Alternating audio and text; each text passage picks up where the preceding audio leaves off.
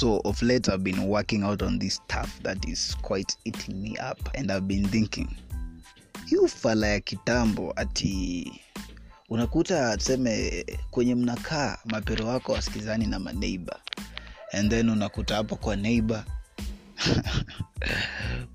kuna mtu wa rika yako tuseme somebody your age mate, and then kuna wenye mna vibe mnaelewana fiti, and then so every time you're talking to the neighbor kuna kuwa na ngori mapero ndio hao watu hatuelewani nao. Come on, don't be stupid. That is being ignorant. Sasa wewe uelewane na mtu, mimi tuelewane na mtu aje? If there's any reason anachomongeangi hiyo ni yenu tafadhali. Sasa mnataka kucarry over to generations and generations and generations. Ndio ujinga ambao tunataka kutoa Kenya saa hizi. Very stupid, very nonsense. It's not reasonable at all.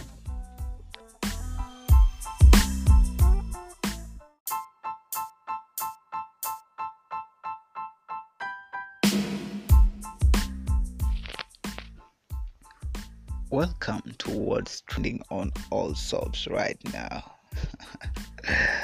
Trust me, we don't have brotherhood anymore. So a friend of mine has a Kalenjin bae, and he decides to introduce her to one of the squad members, who also happens to be a Kalenjin. Wow, what a courageous step that is. Trust me, there's nothing stronger than Kalenjin love. And you know how Kalenjins get excited to meet one another? So you can guess what was going to happen to Mr. Boyfriend.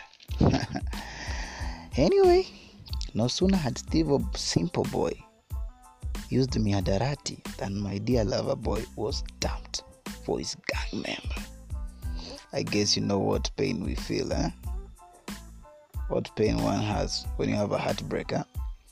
So adding salt to the wound, his so-called girl was mouth-fed with a cake on the guy's birthday.